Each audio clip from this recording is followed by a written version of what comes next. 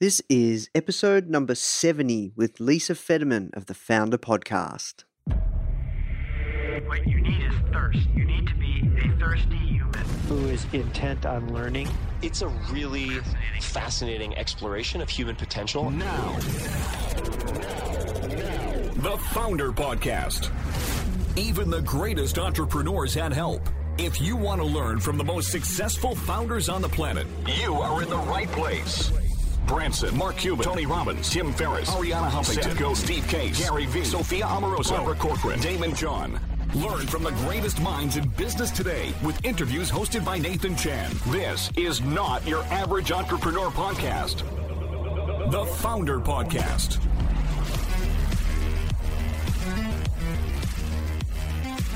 Hey guys, thank you so much for tuning in. Before we start today's episode, I just want to let you know that our goal at Founder is to help entrepreneurs succeed however we can by giving away high quality content in the form of interviews, blog posts, podcasts, YouTube videos, you name it. We put out so much content to help you. And another interesting project that we're working on right now is partnering with world-class founders like Damon John, Alexa Von Tobel, Greta Van Riel, and so many more to teach crucial skills like negotiation, finance, e-commerce, and so much more. So if you'd like to get access to these free trainings with founders like this, which is 100% free, just go to founder.com/free. Okay, so now let's talk about today's episode. Hey guys, welcome to another episode of the Founder Podcast. My name is Nathan Chan and I am your host, coming to you live from Melbourne, Australia. Once again, we've got another epic episode coming your way. This one's with Lisa Fetterman, and this is one actually I did quite a while ago. I interviewed Lisa probably this time last year, and I just had to share it with you. It's just kind of one of these ones that I don't know what happened to it. Like, I've done so many interviews. I've done over at least I think probably closer to 200 now. And, we've got a lot for the magazine. We've got a lot for the podcast. We do all sorts of things with the blog. So, this was one that was kind of hidden away in the treasure troves that I was just looking at what have we got coming for you guys? And I was like, yeah, that one with Lisa was really, really good. I think we should definitely share this. So who is Lisa? She's the founder of Nomiku, and that is a device that allows you to cook food that is sous vide. Now, I'm not going to go too much into the details. I'm going to get Lisa to share this with you, which she does very, very well in this episode. But long story short, she's created this amazing company. They've done crowdfunding really, really well. They've generated over $500,000 for one of their crowdfunding campaigns, and their second one, they generated over $750,000. And, they're just doing some really, really cool things. She's got an amazing story. She's got some really tough times and some really interesting things she shares. Her and her partner even considered selling their kidneys at one point. Things were going that tough. But, look, a lot of gold to be shared, especially when it comes to validating a concept, especially when it comes to, I guess, wanting to raise capital for your idea through crowdfunding, because these guys do it very, very well. So they're super resourceful, a lot to learn. That's it from me, guys. If you are enjoying these episodes, please do take the time to leave us a review. If you go to foundermag.com/review podcast, I've actually created a really, really cool step-by-step guide or step-by-step landing page that shows you exactly how to do that. And, this helps more than you can imagine. Tell your friends about the show. Tell your friends about what we're doing. We're here to help, serve, and equip entrepreneurs however we can. All right, let's jump into the show. I usually start this interview with a simple question, and that is, how did you get your job? I think ultimately what brought me to what I'm doing today is definitely because I cannot do anything else. Like, this is the only thing I want to do. And if I tried anything else, I would be really, really super miserable. And how did this end up happening that you're the CEO and founder of Nomiku? Can you tell us a little bit about your business? Yeah, absolutely. When I had just graduated from school, from university, I saw a really tall dude at the gym, and he thought I was making eyes at him, but I was just staring. And he said, we went on our first date, and he had his PhD in plasma physics. And I was like, wow, you really don't have money to be whining and dining me, and vice versa. So let's just watch Top Chef at home, and I'll cook for you. And so we would just alternate cooking for each other. And then one day, while I was cooking, I lamented about how, there's this one thing that separates restaurant quality food from home cooked food, and that's the sous vide machine, that huge hulking immersion circulator. I was like, I wish I could have it, but it's like thousands of dollars. It's huge, and it's completely hard to use. And he was like, you know what? I'll just make you one. So from there, we made our first ever prototype. And can you give our audience a little bit of an insight on what sous vide is and a little bit more about Nomiku and how it works? Because to be honest, I'd never heard of this style of cooking, and tonight I'm going out for me and my girlfriend's 3-year anniversary, and we're going to this really fancy restaurant. It's Spanish tapas food. It's called Movida. And yeah, I'm a little bit of a foodie too. So can you give us a little bit of an insight around the concept of cooking and how Nomiku works? Yeah, there's a big reason why you've never heard of it. It's because it is every Top Chef's secret weapon. It's really simple to do. So this machine gives you control over very, very exact temperatures. All you have to do is put your food inside of a zip bag, remove the air, and then put it inside the water. So what my machine does is that it clips onto any pot that you already own. It circulates the water to a precise temperature, and then you drop in your bag of food. That's it. Yeah, look, it looks really cool. I can never get my steak cooked at the correct, I guess, heat and the what do you call it? At the exact heat. The secret ingredient, the most important ingredient in every kitchen is heat. And, all artists control their medium with special tools. If you're a painter, you have special paint brushes. If you're a chef, every single piece of equipment you buy, the majority of it besides knives, is basically to control your medium of heat. You are a heat artist when you're a chef. And now I'm making it super, super easy for everybody who wants to cook well and eat well to control their heat. And it produces amazing results. Like at 57 degrees Celsius, steak becomes perfectly medium rare. Edge to center, pink perfection. The fat and the collagen melt into the muscle, effectively marbling it. It's so juicy and good.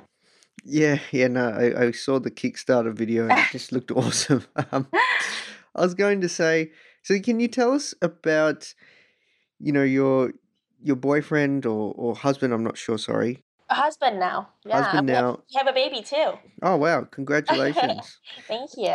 So your husband, boyfriend at the time, made this prototype for you, and what brought you guys to running this big startup now out of San Fran? It is a supernatural progression. My background is that I went to journalism school because I wanted to live a different life every week. I wanted to be where you are, talking to different people, feeling inspired. I don't want to sit behind a desk all the time. So that is like already my personality. Same thing with Abe. I mean, out of all the things you could do, you become a plasma physicist. You know how to do nuclear fusion. So you're thinking definitely outside the box. Right. So when we first created this, it was just so exciting. You could feel like the momentum behind you that you created something really cool. Sometimes you get that feeling like a wind behind your back. So that's what happened. And then we created, we made dishes for all our friends, and they immediately want a machine. So we hacked together machines for them. And then we're like, hey, we could, how do we get this out to more people who are like-minded? We, just went on Twitter. and like put it out there. Hey, who wants a sous vide machine? And then we would go to random people's houses, like cheese makers and stuff, and make them a sous vide machine to help them make cheese. and and so we went to the next step was that, at the time there was a new computer that came out, a new little brain that you could play with, and it was called Arduino. So we took a class in a makerspace on how to make Arduino work for us with our sous vide machine. We learned how to do a logic board. We put together a kit, and we sold hundreds of these kits to makers.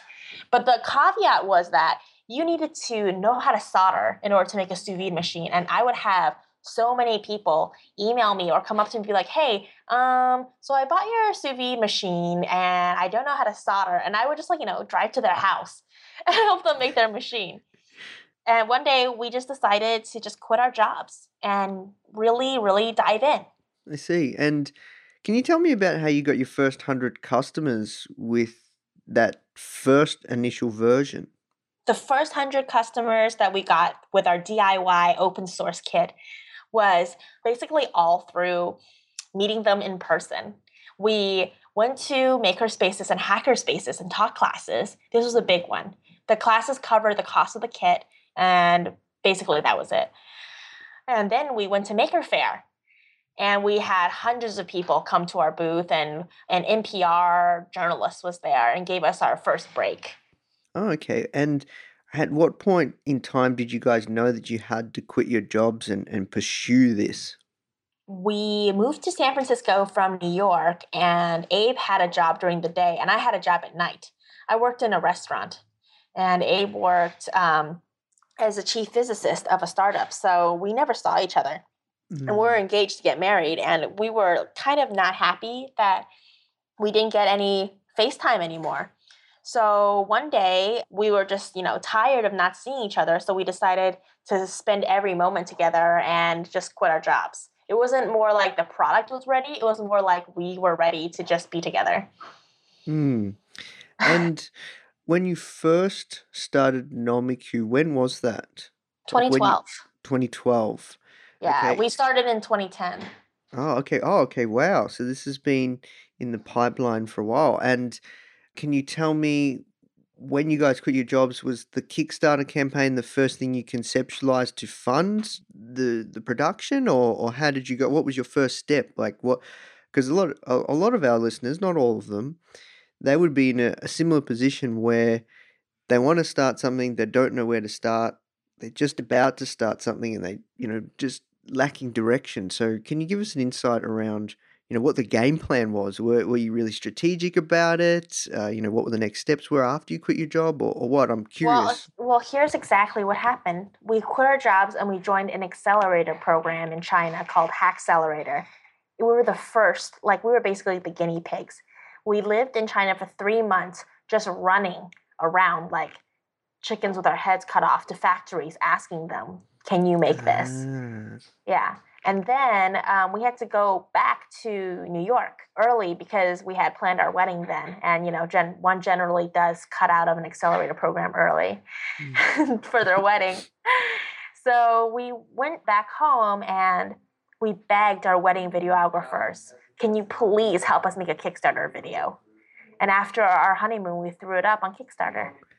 Yeah, no, now this was a super successful campaign.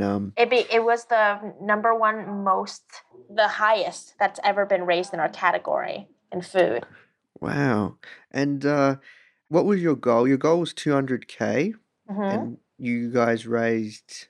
We raised almost 600K in 30 days. Wow. And last year, we had our second Kickstarter project where we raised 750K in 30 days. Wow. So you guys probably had your validation because you've been working on the product, you went through the accelerator, you'd sold 100 prototypes of the first initial version, and you've given to your friends, they all want one. But you really, really got some massive wins on the board with your Kickstarter campaign. Would that be safe to say? Oh, absolutely. I mean, investors were like, what the hell is sous vide before? Okay. So you were looking to raise capital before you went to Kickstarter? Oh, we absolutely tried. I mean, that's like the way, right? So we definitely tried, and nobody would give us the time of day. And when you did the accelerator program, did any of the mentors, or they would have had access to investors, they weren't interested, or is it because you finished up early that you didn't get to that stage, or? Well, the accelerator program puts in money for you to go. It gave us 15K. Now they give people 100K. But we were the first ever batch. And they gave us 15K for the whole accelerator program. We went deep into personal debt. Mm. And how did it feel when you went into this debt? Oh, basically the worst. There was a time when we were sitting in a subway station, and I said seriously to my husband, "Hey, I can go back to America, sell a kidney, and then come back with the money." Are you joking? Or are you serious? I'm serious. He convinced me not to, which Oh is my god. which is great. But we were so close to finishing. I was like, "Hey, we just need a little extra money, and could just sell a kidney, and I know that I can get 15K for a kidney." That's what it says on the internet. Wow. And what kept you going during this really hard point? Oh, we took a vacation.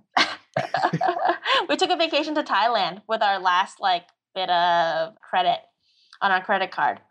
Thailand, I mean, I've always wanted to go. The food in Thailand is amazing. And one of our students from one of our hacker spaces, he was a Thai native, and we knew him as a chef. So I told him all about Nomiku. And then when we landed and he picked us up for breakfast, he was like, "Hey, you guys know that I have a design degree from RISD, an industrial design degree from the best design school for industrial design in the world. Wow. And I also happen to be, a classically trained chef." I was like, "Whoa, want to come back with us to China and be our co-founder?" And he said yes, obviously. Yeah, he said yes. And so he joined the ride as well. And that's what kept us going. I see. And your third co-founder, is he with you guys now in San Fran? Yeah, his name is Bam. Okay, Ben. Okay, so I'd really like to unpack the Kickstarter piece because you guys, like you said, number one in the food category. What did you do that, like, besides having an epic product, something that really solved a need? And is there anything currently out there like the Nomiku? Yeah. Did you ever look, or you just? Yeah, of Yeah. course. I'm hyper aware of what's out there. This is my baby. I mean, yeah, sure. There are people who copy our form factor, but nothing's as small, as safe, as well designed. But we definitely kicked off a movement, a home immersion circulator movement. And there's thousands and millions of people who want to join. Yeah. Wow. So you guys were first to market with this in this space. That's right. I see. And I'm curious, just kind of off topic, how do you handle knowing that people are ripping off your product?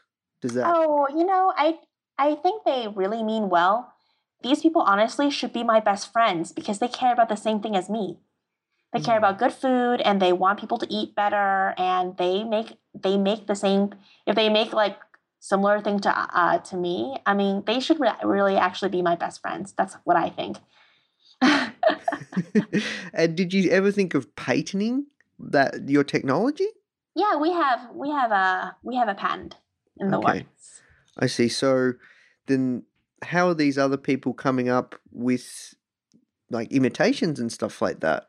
Honestly, what I think is that, first of all, it is extremely flattering. It's awesome. And also the majority of people, I mean, you're a pretty smart guy, aren't you, Nathan? You haven't heard of sous vide before. That's the No. case for a lot of smart, awesome people who love food. And we're all just growing the pie together. It's not like it's not like I'm Apple and somebody's Microsoft. You know what I'm saying? Yeah, yeah. It's just like we're all trying to grow the pie, trying to make people aware what sous vide is. Sous vide is awesome.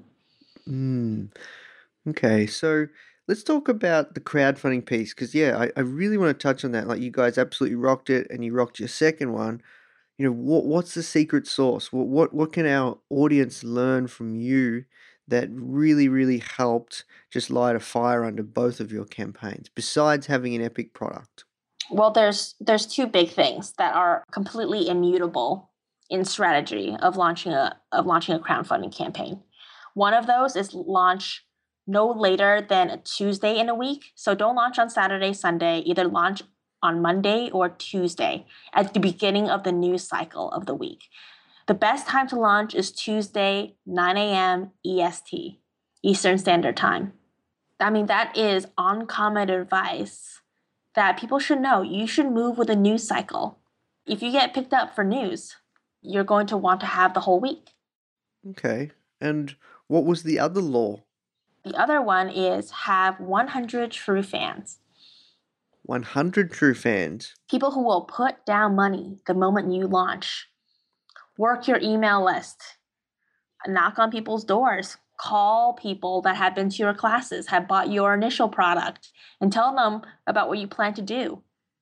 Make 100 of those people promise you that they're going to put down money. They're going to click on your campaign. They're going to share your campaign the moment you put it up. And then the algorithm of the crowdfunding site is going to put you on the front page. Now, I love crowdfunding. The thing is, it's really hard to browse crowdfunding projects. You need to be on the front page. And the way to get there is through this strategy. I see. And did you guys use any other marketing tactics as well that would be of value to our audience? In regards of marketing, it really, really depends on what kind of product you have. What I say that I did will not make sense for you. I'll say that I went to food blogs and I wanted them to try it out. I'll say that, I called up chefs from around San Francisco to try out our prototype.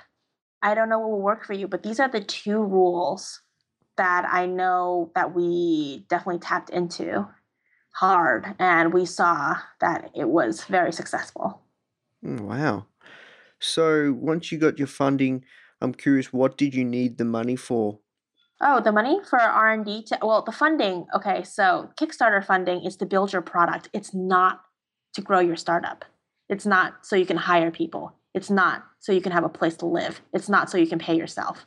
It's for product only. I see. And if you have a well-funded Kickstarter, that does not necessarily mean that you're going to be able to pay yourself. You might not even make any money on a $1 million campaign, especially if it's hardware. Yeah, okay.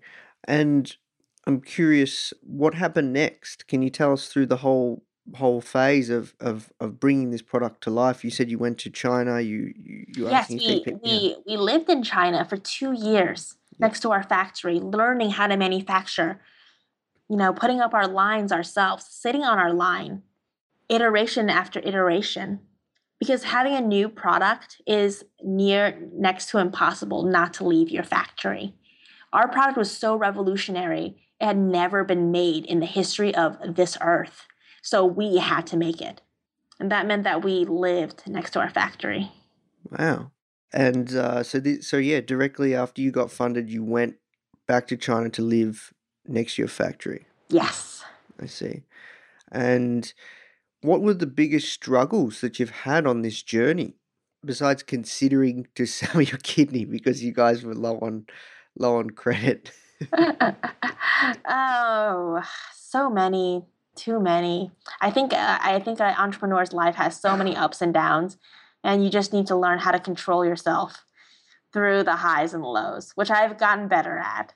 So now it's like I'm wearing different glasses now, talking about, what happened before. But I guess the biggest struggle, definitely trying to be lean in a manufacturing world that was completely, waterfall method, that was not lean, that wasn't conducive to starting up.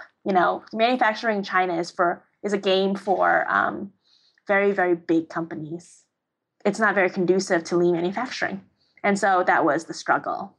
I know kind of what you're talking about, but at the same time I don't. Can you give our audience a little bit, unpack what lean manufacturing is, and are you referring to this way of building from the Lean Startup by Eric Ries? I am. He bases the Lean Startup on the Toyota manufacturing method, which is fast iteration. Like if you find one problem, you are able to stop your line and redo. That's what happens with lean manufacturing. Like you don't manufacture 10,000 units at once. You manufacture one batch. You test it. You test it for engineering verification. You test it for production verification. Like if your line is correct, human error, like all those things, you really can't small batch in China, or it's very, very hard to, and it requires extra effort. It requires your boots on the ground. I see. And that's how you guys rolled. You did always small batches, then iterate, small batches, then iterate, but it was very difficult, I understand. Yes, yes. You have to get the full support of your contract manufacturer, and that requires a lot of wrangling. I see. But you wouldn't have done it any other way, right? Well, we had to learn what it was all about. Mm. You know, if we didn't have this experience, we wouldn't have this breadth of knowledge. And I'm so happy. And I mean, I'm wearing the glasses of where I am now. Mm. But I remember, you know, there are nights when all you could do is like just cry yourself to sleep. And after the 2 years went through, you've got this product. Did you fulfill your order date, your promise that you made on Kickstarter for your timeline? Oh, we had a few delays, which is definitely, you know, not good. But the great thing is that we got to ship out the product that we wanted to, you know, great quality that people loved. Now, you know, the White House uses us, and so does Noma, the best restaurant in the world. You know, it's like we submitted to our promise that we would make the best machine that we could. And I think that one was the most important promise to fulfill. Hmm. And I'm curious, how did you handle that? Because I'd imagine there would be people that would be getting frustrated, that you'd get a lot of emails saying what's happening, what's happening. You know, we didn't actually get a lot of emails. Our story is very different because we are very, very transparent about our manufacturing process. We update it at least once a month to our Kickstarter backers. We definitely, I mean, if you scroll through our campaign, it's pretty transparent, and we just keep accountable. Yeah, that is good. I think anybody that I've spoken to though that has run a crowdfunding campaign, they never make there's always been delays. I think I personally haven't spoken to anyone that has, shipped on time, which is something that people do not. I don't know. Like, did you? I'm curious. Did you guys account for, like, we think it'll take this amount of time, let's double it, or can you give us a little bit of an insight to the timing? Sure. The insight to the timing was what we estimated everything would take. We asked our factories, give us an estimate. How long would this take? And then we took it at face value. Hmm. This machine had never been made on planet Earth. So there was no way to truly get the best estimate for the machine. We based it off of what we could, which is the advice from experts. And during that period in China, because you said that Kickstarter doesn't pay your bills or allow you to pay yourself a wage, 2 years in China is a long time. What did you guys do to fund yourself? Is this during the period where, you guys were struggling? I think no matter what, even if you raise $20 million or you have zero money in the bank, a startup is always a struggle. But I'm sure you know, great entrepreneurship, it's not about how much money you have. It's about your team. And our team was pretty tight. We could handle a lot of things together. So let's fast forward to now. Like, how's it all going? How many units have you sold, and what happened? What's happened since your second crowdfunding campaign? Why did you do your second one? I'm curious around that too. Well, we debated it, but it was like, let's see from our core base of people whether or not they want this. Pretty straightforward and simple of why we chose to do our second crowdfunding campaign. I see. So it was exactly the same product. It was already engineered, but you just used the crowdfunding. It's a completely different product. Okay. I mean, it does the same thing, but it's a completely different. We don't use the same tools. We need new tooling. It clips onto the front of the pot. It has a bigger screen. It is Wi-Fi connected. Oh, wow. I see. So you can cook with the cloud. now. And I can be basically in the kitchen with you by proxy through Wi-Fi. Wow, that's so cool. So if you were at work, you could turn on your slow cooker. Mm-hmm. Wow, that's amazing. And I'm curious, do you still sell both versions of your product? You can pre-order the new Wi-Fi version Yes, on our website, and you can buy our original version. I see. Wow. And yeah, let's talk about how's the business going today? Like how's the growth going? What are your plans for the future? The business, now we are 8 people in the office. Our office is getting a little small. We've shipped over 7,000 units. They're in the wild. People are using them. Top chefs are using them. Wow. We made this machine for the most creative people in the world, and it's such a joy to see what they create on Instagram. We own the hashtag yolk porn on Instagram. You should check it out. Yeah, I will. And let's see, what else is going on? We're just heads down.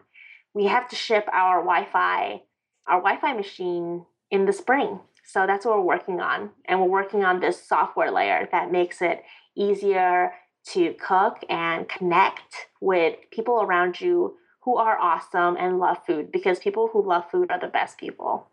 Yeah.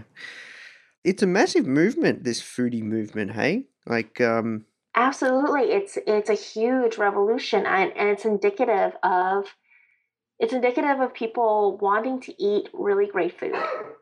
It's connected to sustainable agriculture. because that's the thing, right? Like, you could go out, like, me and my girlfriend are tonight for a really expensive dinner, or you could alternatively, just appreciate the joy of cooking. And that's something I personally need to get better at myself. Believe it or not, you are already a great chef. It's inside of you. You just don't have the right tools yet. Okay. Well, look, we have to work towards wrapping up, Lisa. I think we've really delved deep and I've unpacked a lot. Is there anything that you would like to share, like any questions that you wanted me to ask you that I haven't asked you? What would your advice be to, aspiring and early stage novice entrepreneurs? Is that don't become an entrepreneur unless it's the only thing in the world you can do. If you suck at everything else, become an entrepreneur.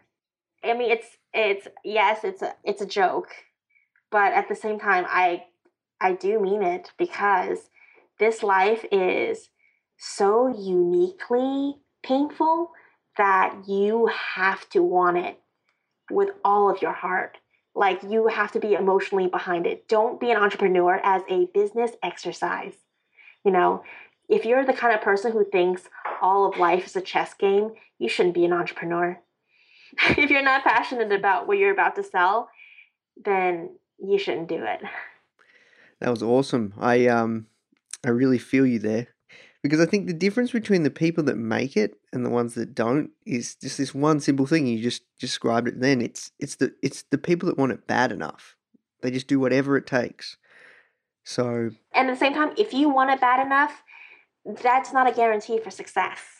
But at least if you wanted it bad enough, you gave it a fucking shot.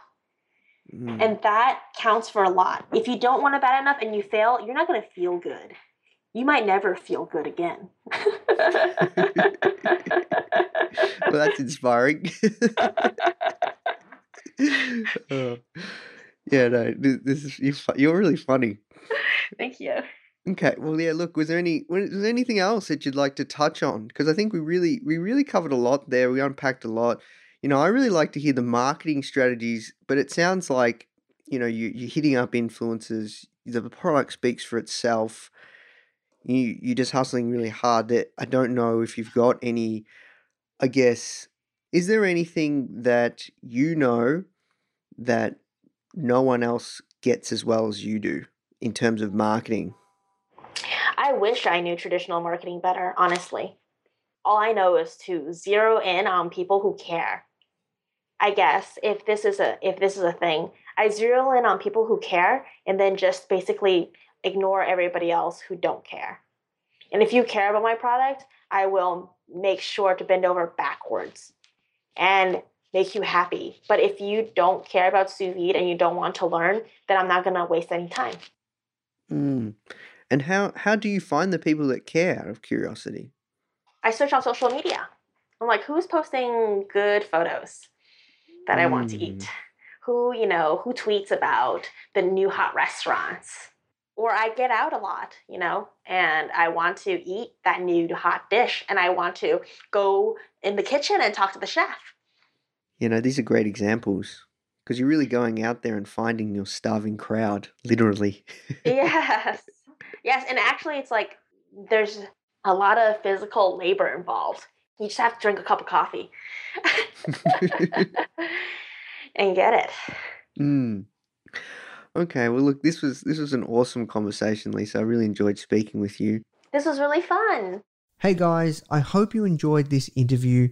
As you might already know, our mission at Founder is to help tens of millions of people every single week with our content, either start or grow their business, which is exactly why we're partnering with world-class founders such as Damon John, Alexa Von Tobel, Greta Van Riel, and so many more to teach crucial skills such as negotiation, finance, e-commerce, and so much more.